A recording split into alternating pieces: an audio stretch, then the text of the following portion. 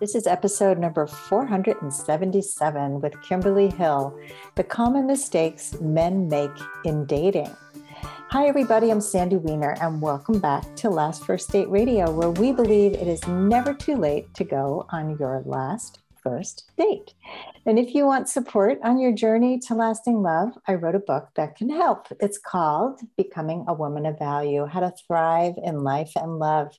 And it is filled with 30 chapters with exercises, stories, tips. Some of our podcast interviews have been transcribed into the book because they've been so helpful. And these are all designed to help you show up, stand up, and speak up so you can really step more fully into your value. You can find the book on Amazon for Kindle or paperback. And this week's tip from the book is step number 7: be the love you wish to find in the world. We often think we need somebody who's so different from us and who's going to complete us, and we're going to be broken and they're going to repair us. We have all these false notions of love based on crazy stories that we see and read. And really, the more you can step into love, into loving your life, loving your passions, loving who you are and who you're hanging around with and what you're doing every day, the more you're going to just naturally attract that into your life. I call it pull energy versus push energy. We usually kind of push hard to get what we want in love, and that's just repelling energy. So when we are magnetizing who we want because we are already living a life that is so full and wonderful and magnetic, we just surround ourselves with amazing people. And I see Kimberly is nodding her head. So before I bring you on, Kimberly, I just wanted to give a shout out to my Facebook group. It's called Your Last First Date, and it's for women over 40. Sorry, men, you can't join us, but we are this safe, sacred space for women who really want to grow on their journey to love. So it's a space for growth, not complaints and victim mentality. There are lots of groups for that. We are not that. We are a place where we really give content and value. I go live every week in the group. We have 7 monitors who monitor the page to keep it really safe and sane, because we all need a safe and sane space. So join us at Your Last First Date. And now for my guest, Kimberly. She is an international dating and relationship coach. She supports men to attract and keep healthy, loving relationships. She has a unique coaching style that brings in a humorous and lighthearted approach. I love that, while getting deep into the heart of what really matters. And she has experience with a wide range of modalities and practices, from psychology to energy healing to mindfulness, stress reduction, relationship theory, dating strategy, neurolinguistic programming, which I do also, and solution-focused coaching. Sounds amazing, Kimberly. Welcome. Thank you for having me. I'm excited to be here. Excited to have you. It sounds like you really take your job seriously and have gone through a lot of your own training, which I really respect a lot. Yeah, thank you. Yeah, I mean, there's lots of ways to become a coach. You certainly don't have to go through the formal route, but that's what I chose to do, and I'm glad I did. Yeah, same. I think that you can definitely be a great coach and not have to have formal training, like you said. But I think when you do go through formal training, you get some basic foundational stuff, like, some training that helps you to deal with some of the deeper issues, some of the stuckness, because people aren't just what's at the surface. They are a lot deeper. And I think a lot of coaching doesn't go deep enough. It sounds like you get to the heart of the matter, which I love. I hear what's often not really being said. Yes. Who comes to see you? Like a lot of women have this false notion that men don't get help. So who are these guys who are coming to a dating coach who's a woman? Yeah, a fantastic question. Well, there's a lot that don't, let's be real. But the men that I typically am working with are in either their late 30s, 40s, 50s, or 60s. And they've had a few relationships that didn't work out. And they're really wanting to move forward in a way that feels authentic and much less frustrating than the times that they've tried before. I do work with men that have maybe had a divorce, sometimes even two, and are saying, I don't even know where to start. Like the world of dating has radically changed since I was dating. We are dealing with online dating and dating during a pandemic as well. So support me because I really want to find the right person. I'm just not sure how. So. Yeah, it sounds a lot like who comes to me. So they're just in a different sex. Yeah. And I think this is a very, it's an unfortunate notion that men don't look for help or men are not deep. I mean, I think men and women don't really understand each other so well. And I'm wondering if like part of the work you do is to help men understand women better.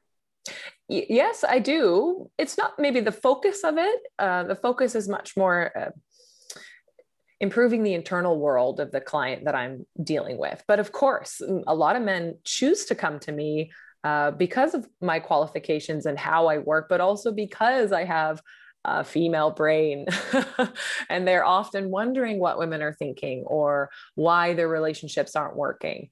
And it's often because, men are tapping into more of the logical side of their brain and women are basing a lot of what we do based on how we're feeling. So there often is a disconnect.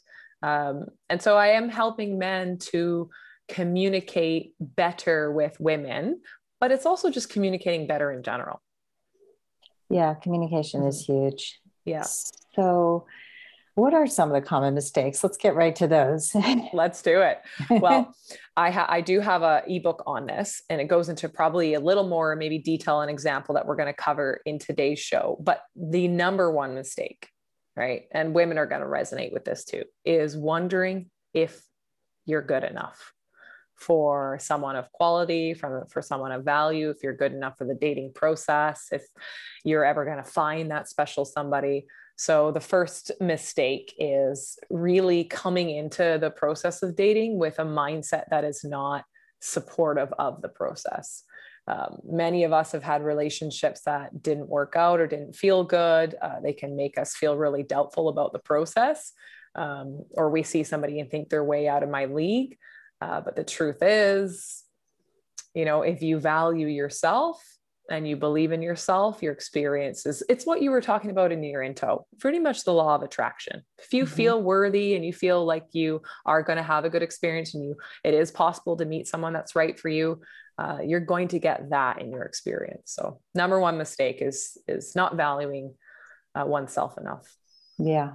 Totally. Second mistake. The second mistake. The second mistake would be, especially nowadays where we're using our phones to do a lot of communicating, right? Or we can be meeting somebody online. We can be talking within a dating app. We can then move to communicating through text message on our phone. So a second mistake that not everybody, but often the anxious type of daters are dealing with is anxious texting. So overthinking everything that they're saying all the time, right? Texting is a very convenient form of communication, but it often ends in miscommunication. So a lot of men are saying, well, did I say the right thing? Or when should I respond? Or how long should I wait until I message back? And, should I basically write my life story in a big text message? So a lot of frustration and anxiety around how to text in an appropriate way is definitely a mistake that a lot of men are making in the dating process. I just say, just ask her out, man. Just get off the phone and go meet her in person. Like that's how you're going to build that strong bond and really get to know somebody. A lot of guys hide behind their phones, right? So for all you men out there that are dating in your boxers in your living room, it's not the best way to do it, right? Leave the house in your boxers. Is that what you're saying? Yeah, get out. Yeah. So that's definitely a common mistake, is just overthinking the whole texting process or relying too much on text messaging as a form of communication. Oh, God, I hate that one. All right. Those are two really good ones. Yeah. What's the next one? Number 3, again, this is more so related to the anxious type of dater. right? The person that's overthinking the process a lot or nervous about the process. And that's moving at lightning pace. Okay. So moving too quickly. No relationship is going to work with a woman who is secure if you're rushing it or forcing the process. So I'm not an advocate of, creating rules around dating. I don't think there's one prescriptive way for people to date, but I do say, and I have had to take my own advice here, is at least date somebody, at least date somebody for a minimum of 3 months before you make some kind of grand commitment to them. And I still think 3 is a pretty shy amount of time. So a lot of men, and again, women too, they find someone that they like and they want to kind of have that safety, security, and that commitment right away. The truth is, they don't really know enough about that person to be certain, but they are probably valuing things like the idea of being loved over compatibility, respect, and other areas. So slow down and enjoy the process. Totally. I think it's ancient. It's interesting that you keep bringing up the anxious dater, because often these are the people who reach out for help.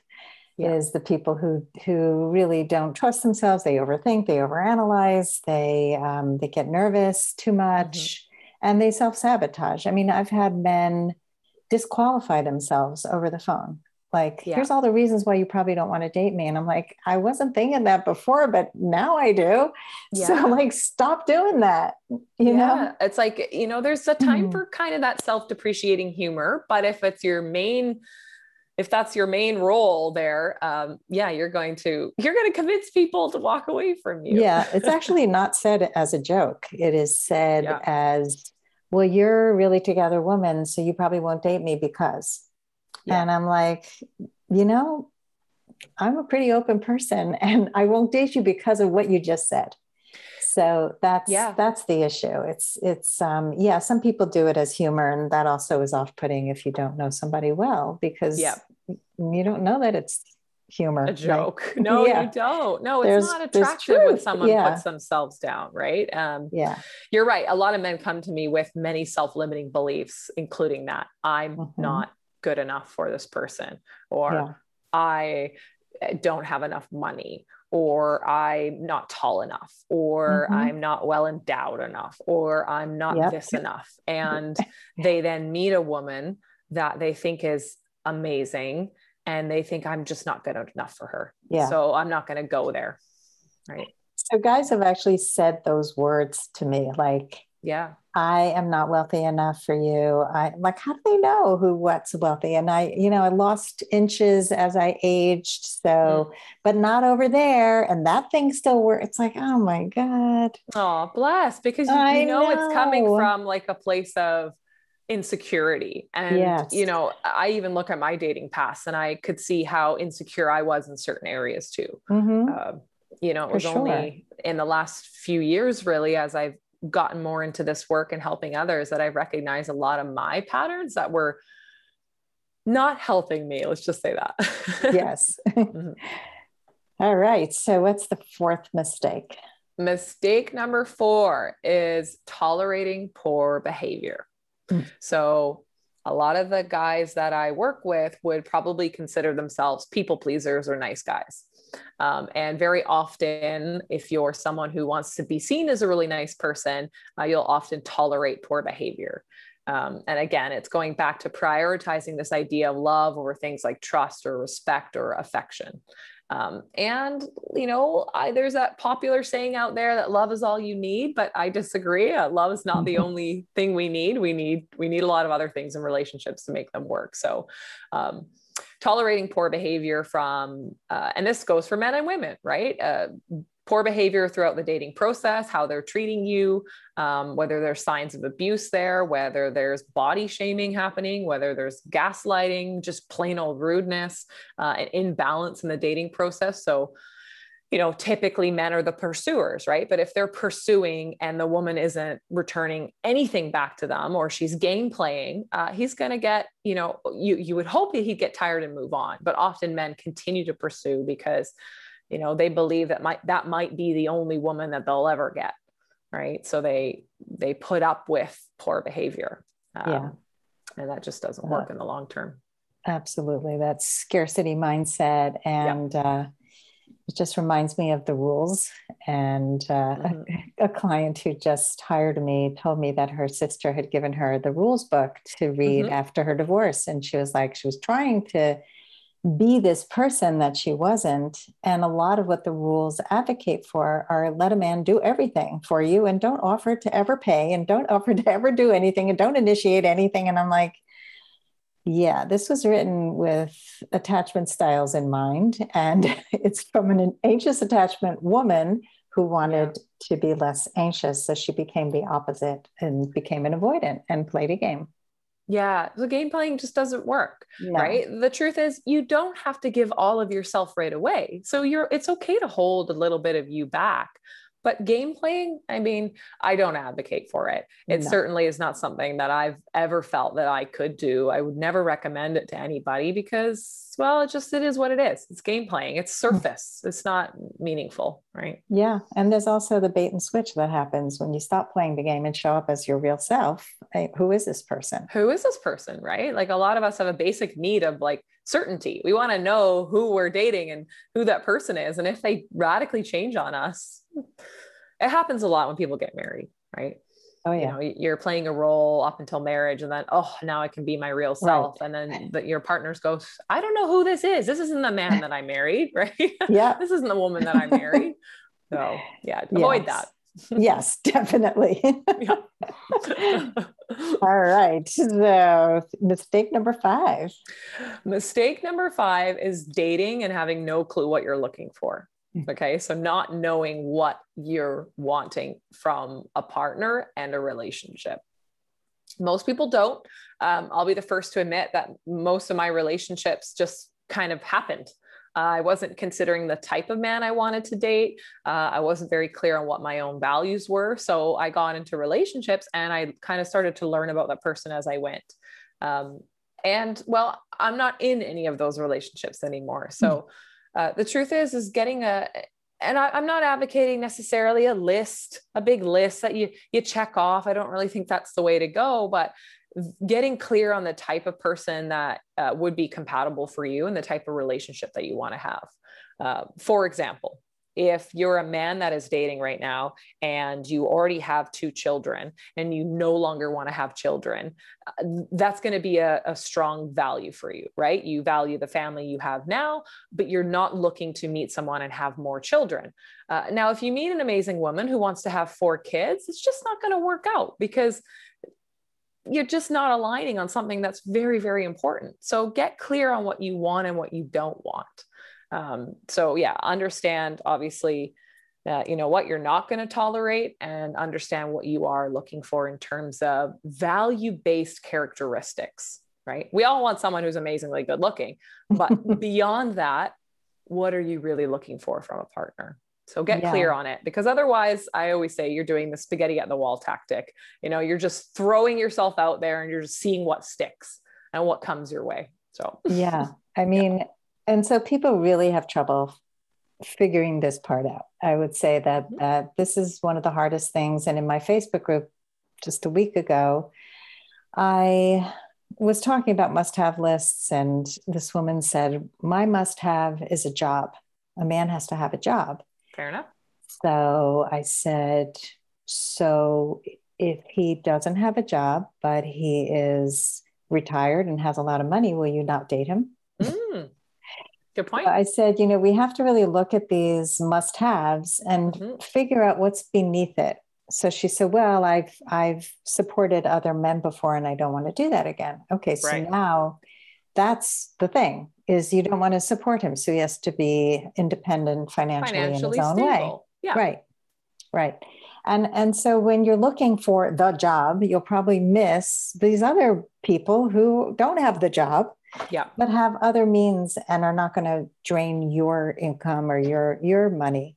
Yeah. And we often get so confused about this that we miss great people because they have the values that are going to connect us but I totally agree, right? Like the list should not be, he has to be this tall, he has to have this job, he has to have this color hair. All that is superficial. Really, it truly is, right? The guy that maybe is 2 inches shorter than you could be the most amazing man you've ever been with. He could be the best lover. He could be financially stable. He could value the same things as you. But because you wrote that kind of superficial list, you didn't go there and you're never going to have that opportunity. So yeah, I'm a little bit against the idea of list creating unless it has to do very much with that, what you value and the fact that you're looking for those same values. Absolutely. So do you have an exercise that you can share with our audience that helps people get to know what those values are? Yeah. So as I mentioned, when I was talking about this dating handbook for men I've created, it has those 5 mistakes in it that we just spoke about and how to overcome them. And within that, there's a couple of different worksheets that men can do. One is understanding what they're not going to tolerate. So making sure they visit their past relationships and maybe some of the behaviors that they don't ever want to accept, and really get clear on what they're not going to put up with moving forward. This would also apply to women too, right? And then the second worksheet in here is a little taste of doing a values exercise or values elicitation and getting an idea of the 5 most important qualities that really matter to you when you're looking at dating somebody. And height isn't on there. It's not superficial in that sense. It's more value. Financial stability is on there because maybe that's really important. Wants children or doesn't want children is on there.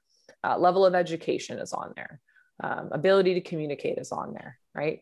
Trustworthiness, vulnerability, that's on the list. So you get to decide what's really the most important things for you at your life and what you're looking for from somebody else.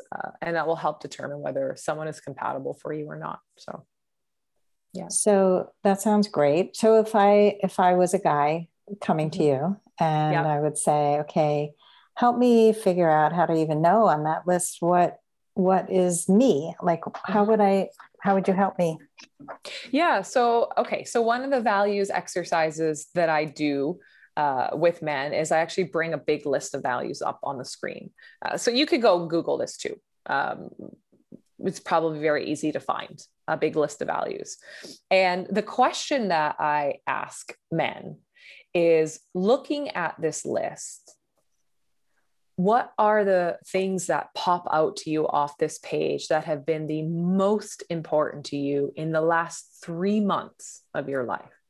Okay. So looking at it from the lens of the last 3 months, not from when you were 17 years old and what you valued, not from when you were 24 and first dating, in the last 3 months of your life right now, what are the values that speak to you the most? And oftentimes when men are looking at this page of values, they'll come up with a list of somewhere between 10 and 15, right? It's a pretty long list. I imagine there's maybe 100 values on there. And then we go through a prioritization of those. So we look at those 15, we see if any are really similar to one another. If they are, we pick which one that resonates the best. And it shaves our list down, let's say from 15 to maybe 10. And then I get them to prioritize those 10 values. So it's a little hard to explain, but we cross-reference. So we take the first value that we picked off that list and we ask ourselves, between that value and the other 9 on our list, right, which is more important to us? It's not that any of them are not important. It's just finding out which one is most important. So between something like authenticity or vulnerability, which is more important to you? And maybe men will say authenticity. I want a woman who's authentically herself. So he'll put a check mark next to that. And then I'll say, cross-reference, is authenticity more important to you or adventure? And he might go, well, I really love someone that's adventurous, so I'm going to put a check there. And we do this cross-referencing with those 10 values until we get our top 3. And then we talk about the top 3 and what they really mean to the individual, because oftentimes the top 3 that come out, either they were expecting them or they are radically different from what they were thinking. So That's one of the ways I do a values elicitation. There's a couple of other ways to do it too that I find most effective. I like that. Mm-hmm. I think that a lot of times without a list, people just have no idea even where to start, right? It's just like, what's a value? I don't know. It helps. It helps to have the list for sure. On this workbook in the ebook as well, there's a 1-page list, which are more related to, dating in this context here. And it just helps people kind of get a sense, right? Like, what are you really looking for? And one of them is similar future plans, like compatibility with a partner. Let's say you're in your 50s, you've had your kids, work is maybe going to be for another 10 or 15 years, and then that's it. Well, what are you actually wanting from your life at this point in time?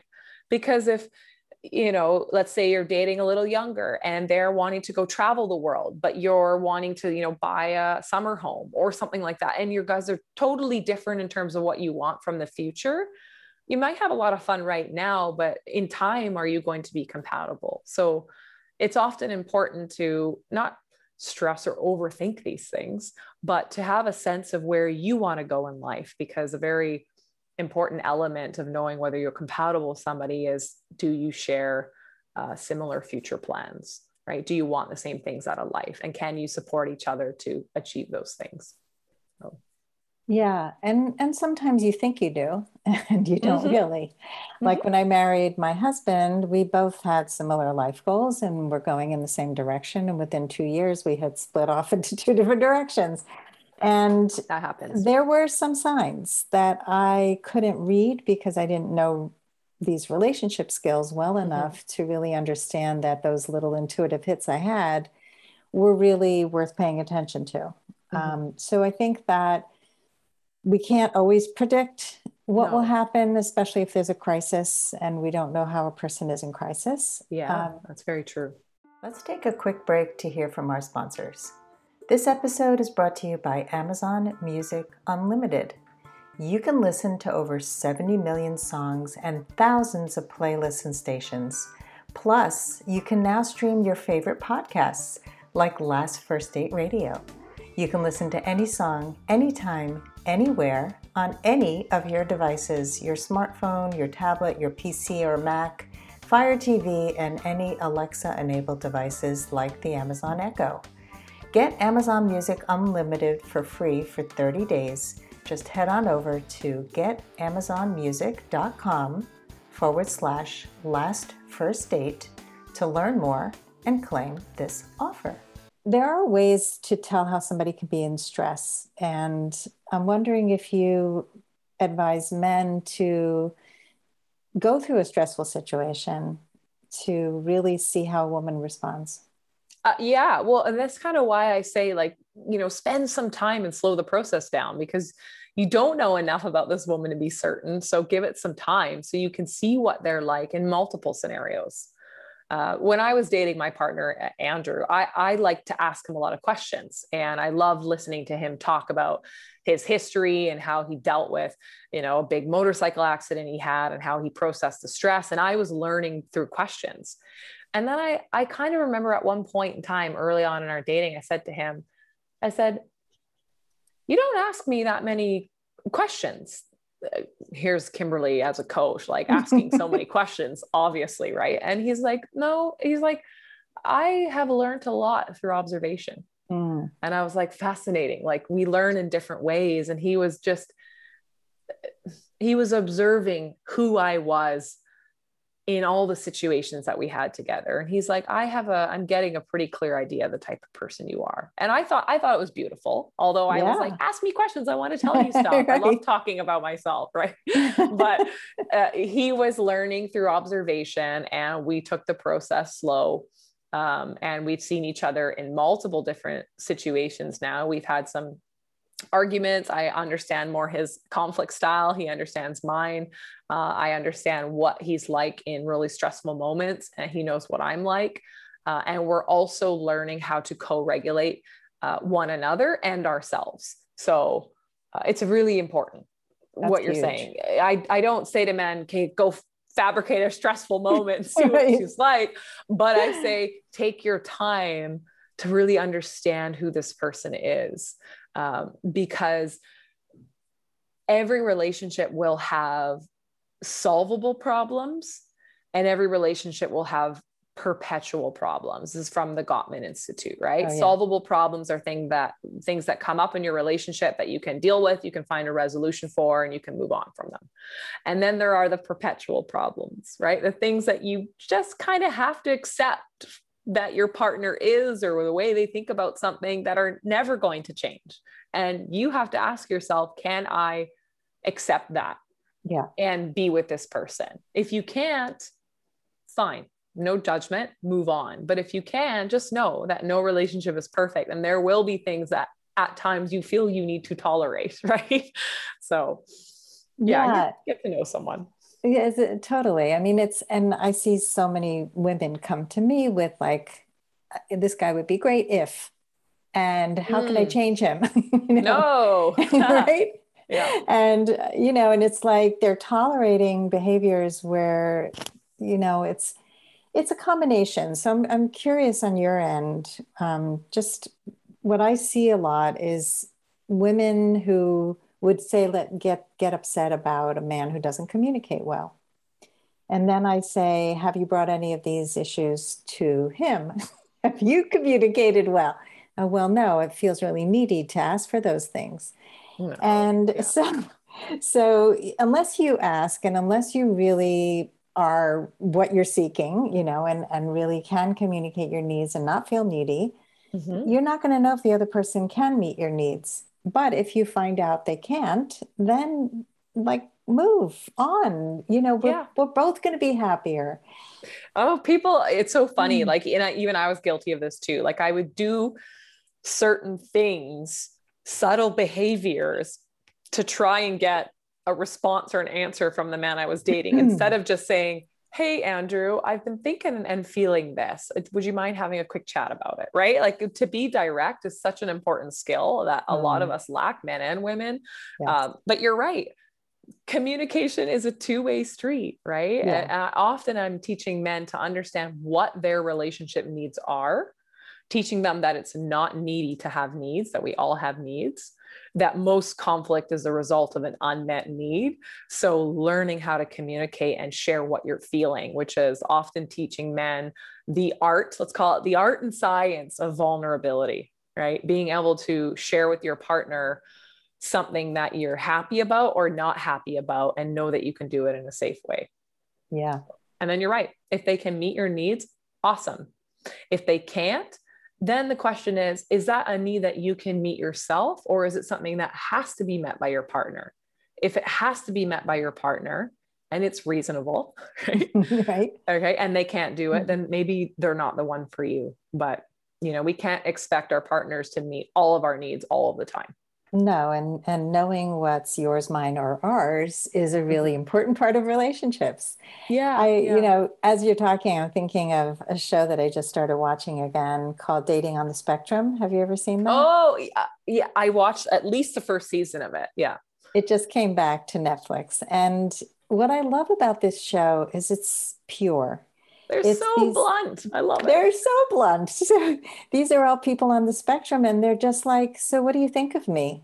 Do you like me? I'm attracted to you. How do you feel about me? Oh, I think this is going well. Me too. Okay. Would you like a hug? May I have permission to hug you? I mean, it's just it's adorable. Oh, we can all learn from it. Honestly. Exactly. I think about that all the time. If we could just be more of that, and just say how we feel. And here's another thing that I think it also really gets me going, which is that a lot of women think men don't really have feelings, and they think that that men can't perceive how they're feeling because they haven't said anything. So I always say, like, if you come in with that face of like, I'm tolerating this because you were not the height you said you were online, so I already can't stand you, and I'm going to just sit through this coffee, and it's so clear. And then they go, why didn't he ask me out again?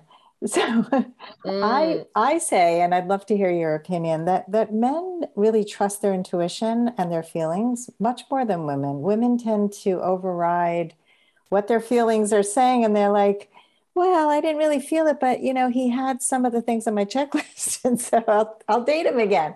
So what do you have to say? I think men are we don't give them enough credit. They're highly intelligent. Yes, they're very logical. So sometimes, even myself, I think like, oh, my partner is, I'm feeling emotional and I feel like he's trying to solve my problems, right? Instead of like meeting my emotions. So yeah, there's a disconnect that happens between men and women because we think different. But my partner is also an HSP, which is highly sensitive person. He knows what's going on. Like I swear he knows before I know. Okay. He can tell when I walk into a room if I'm in a good mood, bad mood, confused, anxious about something. Like we're very connected in our nervous systems. And yeah, I don't think women give men enough credit. They are pretty intelligent. Yes, maybe they don't process emotions quite the same way we do, but they definitely have them. Definitely. And I'm Yeah. glad to hear you say that. Mhm. I can hear the HSP based on his observation of you and Mhm. him feeling you, like, Yeah. rather than asking the questions. And I think that's part of that profile, Mhm. is that people do feel the presence and the energy of each other. I mean, that's how I gauge whether I connect with people. Yeah. It's what's the energy exchange between the two of us. Do That's you all that feel good matters. around that person? And Yeah, do you feel like you can be yourself around them? Huge, huge exactly. green flags if they're going well, right? Yeah. Yeah, Mhm. yeah. Otherwise, it's like, wait, what? We're just totally disconnected here. I don't feel seen or heard. Yeah, to speak to the women for a moment, because I can very easily reflect on how I showed up. And the one thing that I was before my relationships and in my relationships was highly critical of my partner. Now, this was a reflection of whatever I was going through, my own insecurities, my own body issues, my own whatever that I was dealing with at different points in my life. I noticed that in my relationships, I was very critical of my partner, right? Very critical of how he looked, very critical of the way he thought, very critical of what he didn't do, right? Very critical of the things that he did, but I didn't think he was doing good enough. And I honestly communicated, not bluntly, but I would communicate with my body language or with protest behavior that I was dissatisfied with certain things that he was doing. I don't really remember complimenting my partner more than I criticize them. And I recognize that, and I'm only speaking on behalf of me right now, but I probably am speaking on behalf of a lot of women, that women can be very critical of the men in their lives. And honest to God, I think a very quick solution for solving a lot of animosity that's happening in relationships is for women to stop pointing out the things that are not going well and start rewarding and praising the things that are going well. Men are really sensitive. When you criticize them or scoff at them or raise your eyes or hold them in contempt or criticize the way they do things, it makes them feel like crap. Right. And then they're not going to want to come on to you or spend time with you or feel attracted towards you because guess what? You represent all the things that they're not good at. So, tip out there for women too is stop having such unreasonable expectations of men and start being more complimentary of the men in your life. Honestly, you'll start to have a whole different energy force around you. Such good advice. Oh my God. I remember reading Gottman and learning about the 5-to-1 ratio of Mm-hmm. positives versus negatives. And it first of all, I reflected back on my marriage and I realized that there was so much negative that I had an empty, I was empty all the time. I had nothing to give anymore because it was just negative, negative, negative, negative, negative. And then you get that little positive and it's just not enough. It's not But if you're, enough at that point. Yeah. no, Or and they don't believe it because everything is a criticism. And then when you do say something nice, they're like, whatever. Right. yeah. Yeah. And also, how are you communicating? Are you communicating with passive aggressive communication with your body, like you said? Mm-hmm. And people pick it up. You might roll your eyes, you might do certain things. And so, I talk a lot about curiosity and Mm-hmm. getting out of judgment and into curiosity. So you talked just now about something else that I think is also really important, which is to mention and appreciate the good. And I have a client now who's in a great relationship, and she she would say like, oh, he just did something amazing. And I said, did you tell him how much you appreciate it? She'd Mhm. be like, no, I forgot. So, over time, she learned to say, when you did this, that really just made me feel like this, and Mhm. it's reinforcing the good and not just looking for the bad, because the more you reinforce, and we all need that. We all Of need course, it's a positive basic need for reinforcement, sure. right? Yeah. Mm. Yeah. Yeah. My boyfriend Mhm. jokes. He says, just treat me like a dog. And what he means by that is give him snacks, rub his belly, and tell him he's a good boy. And he's like, I am a happy man. And I'm like, so I do that. I literally, and we joke about it. We'll be driving somewhere in his truck. And I know, because I can sense his energy, that he's getting cranky because he hasn't eaten. So guess who has a Snickers bar in her purse? I do. I hand him a little snack and he's like so grateful. And then I'll put my arm on his neck and I'll give him a little back rub and tell him that I really appreciate wherever he's driving me to. And he just turns into a whole new man. I love it. So yeah. Uh, I've had guests on who have compared relationships to dogs and pets, and oh my God, it's really true though. It's simple. It's simple, and Of it's course like, men need more than that, but it's yeah, just it's like, don't forget to treat your partner like your friend. hmm, Right? We get into relationships and we end up treating our partners sometimes worse than we treat our coworkers or our friends. And we have to remember, like, this is a person that we're choosing to spend our life with. Like, let's have that abundance mindset. Let's have that growth mindset when it comes to our relationship, which is, this individual is a human being that has feelings and they're not going to be perfect, but they're also trying their best. oh, God, it seems so obvious, but it's really not. I mean, No, I it's don't think not. people don't even realize it. I had a guest a while back who talked about how when she first got married, she said, my marriage started to fall apart immediately. And I thought we had to get divorced because he wasn't doing what I told him to do. She was like, I thought it was my job to make sure that he does his job well and that that he gets certain clothes on and he does certain things. And so she was constantly criticizing him and had no Way to idea. demoralize somebody, right? Yeah, Like, yeah. exactly. But she Mm. thought that was helpful. It's my job. She learned And pretty quickly it wasn't, I guess. right. So Yeah. she helps women now to stop trying to fix men and to really take a step back, Yeah. because I think it's hard when you're used to taking control. And I think for a lot of women who have been on their own for a long time, they've been in control of other things in their lives, like their work and other, Mm-hmm. maybe their kids. And they think, well, I control everything and I can't release control because then I'll feel powerless. Mm. And it's the worst thing you can do. And it doesn't Well, mean you're disempowered, right? no, it doesn't. Like, when we think that we need to fix somebody, what we're really shouting at them is that we inherently think something's wrong with them. Yeah. So it's from their other person's perspective, it's coming from a negative place, even though from the woman's perspective, she's doing it probably with a positive intention in mind, right? She's probably not meaning to make the person feel bad, but that's the result of her actions. So, Yeah. yeah, I was once told by a counselor, Kimberly, you just can't be certain about everything all of the time. You have to learn to deal with some uncertainty. And I felt like she had reached through the phone and like gone like slap on my face. And I was like, it's fair. I'm a Virgo. I like to have everything organized. We were talking, Sandy, about before I came on, I'm organizing my closet, like everything, I like to do things in a certain way, but I can't control Andrew. God forbid if I tried, it would not work out. We probably wouldn't be in a relationship anymore Yeah. because he would see me as critical of him. He would think he was not good enough for me. And who wants to be around that energy? So, Yeah. And yeah, I would don't. say Yeah.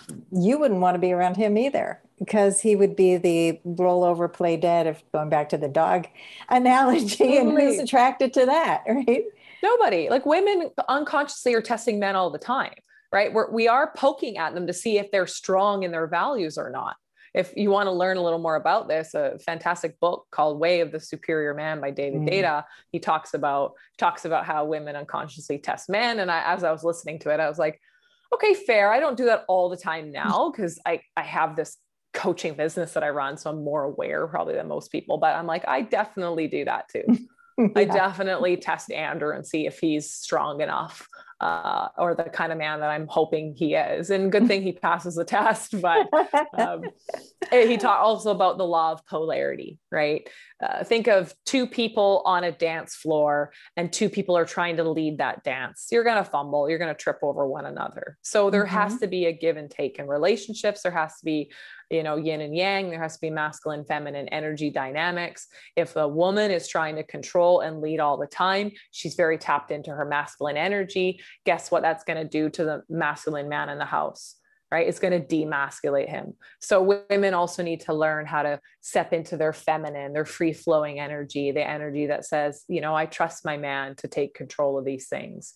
And then when it's necessary for her, she taps into that masculine so she can get her work done or build her business or grow her empire, or whatever she needs. But you can't control everything all of the time. So learning to balance, that's not gender specific, right? For those listening, masculine, feminine energy is something we all have, and learning how to balance that and sometimes be submissive, sometimes take the lead. It's really important skill to have. I so agree with you. And I wish I could be in control all the time. Me too. That is certainly my personality, is like, order everything. I just painted my whole house and I was just like, I'm not going to keep anything. I'm throwing everything out. Minimal living, nothing goes back on the walls, organize everything. And it just feels so good when there's order and not chaos, but that's your things. That's not people. And yeah, so exactly. Great distinction. Organize your house and your closet, ladies, but like, let your man be who he is. I used to do that. I used to try and I'd buy clothes for like my boyfriends and like dress them how I wanted. I remember Adam was one of my serious relationships when I lived in Australia. And he'll probably, if he ever listened to this, he'd probably chuckle, because the first time I met him, he was wearing these jean shorts that I didn't like. And I made him throw them out. I'm like, who am I to tell him that he should get rid of his favorite shorts? Like, I don't want to swear, but I was a bitch in that moment. And then I buy him things and kind of dress him the way I wanted to. And I was like, I'm treating him like he's my Ken doll. I was thinking Ken doll. It's really funny. Right? So I don't do that anymore. Yeah. I actually, when I first met Andrew, I have a podcast where we talk about our first impressions of each other on our first date. And I honestly looked at him and for a millisecond, I thought, oh, what a dork. Because of the way he was dressed. And it's funny now, the old version of Kimberly would have maybe tried to change something about him. The new version of me got to know who he really was. And now the funny thing is I absolutely love the way he dresses. In fact, I'm the first one to steal his t-shirts or wear his jackets, because his style is so unique and specific to him. It makes sense. And I'm so glad that I didn't try and change that, because I love him for who he is. And it's just, it's a nice thing to feel. Yeah. And he loves you for who you are, which is equally important, right? All the good and the bad. The fact that he's dating a woman who's a men's dating and relationship coach, good on him for being a man that can tolerate that. Yeah. Well, it takes a certain type of person who has the courage to do that, because a lot of people are intimidated by people who are specialists in relationships. They're like, oh my God, you're going to analyze me. You're going to try to change me. So it's again, these preconceived notions, and we need to be more open. So Kimberly, as we close here, I would love to hear the story of how you got into being a dating coach for men. Okay. I'm going to do my best to give you what I consider the spark notes, because it's strange. I grew up in Vancouver, BC. And when I was in university, I wanted to do that little gap year travel. So I booked a one-way ticket to Bangkok, Thailand with my girlfriend. And the intent was to kind of travel for a couple of months, come back, finish the degree, get a job, do what school trained me to do, work for somebody else. But when I was traveling overseas, that accidentally turned into living away from home for a decade. And it landed me in a corporate career in financial derivatives in Sydney, Australia, and then in Singapore, and working across Europe and Asia. So Kimberly ended up landing herself into a career that is pretty much 90% plus male dominated. So in the Sydney, Australia office, there was probably 100 people in the office, 98 of them were men. So for 10 years, I've worked with men. I've hired them, fired them, reported to them, traveled with them, listened to them, presented with them. I used to go up onto the investment banking floors, all guys. Women, sometimes you probably wouldn't see them because they'd be hiding somewhere in an office. And that was kind of my life. So I've always worked well with men. Now, did I know I was going to end up coaching men in this field? No, I didn't. I ended up working with a coach myself for my own personal reasons.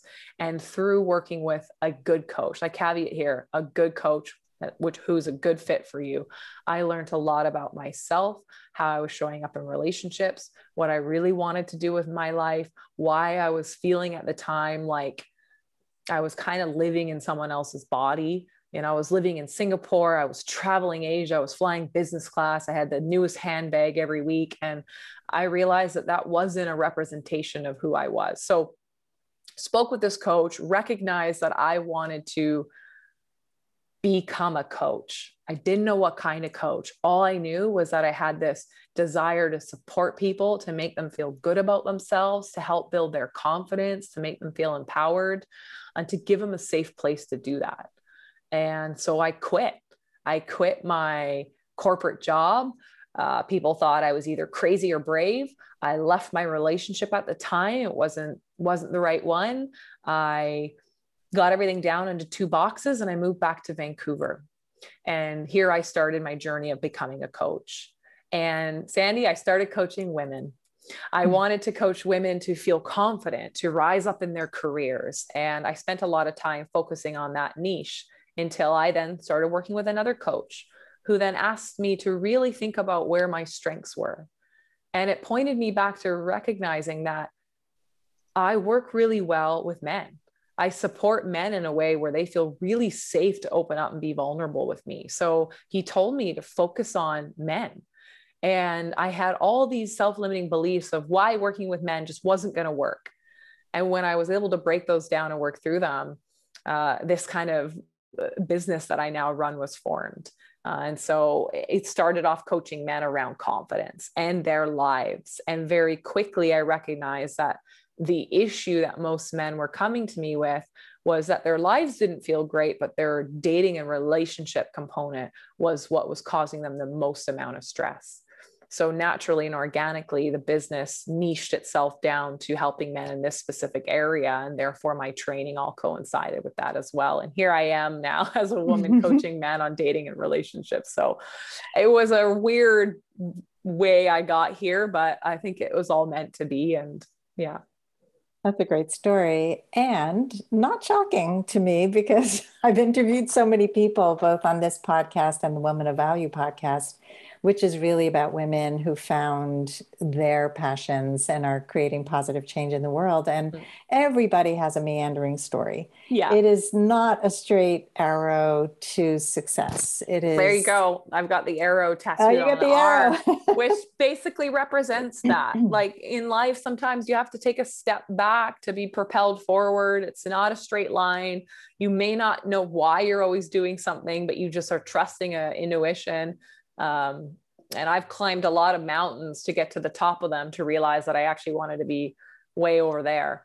And just getting that perspective is what's caused me to be where I am today. So yeah, it's following those breadcrumbs and really paying attention to your intuition and and am I happy? Is this working for me? Is this filling me up? And, and a lot of that has to do with the inner work of your values and everything else we talked about today.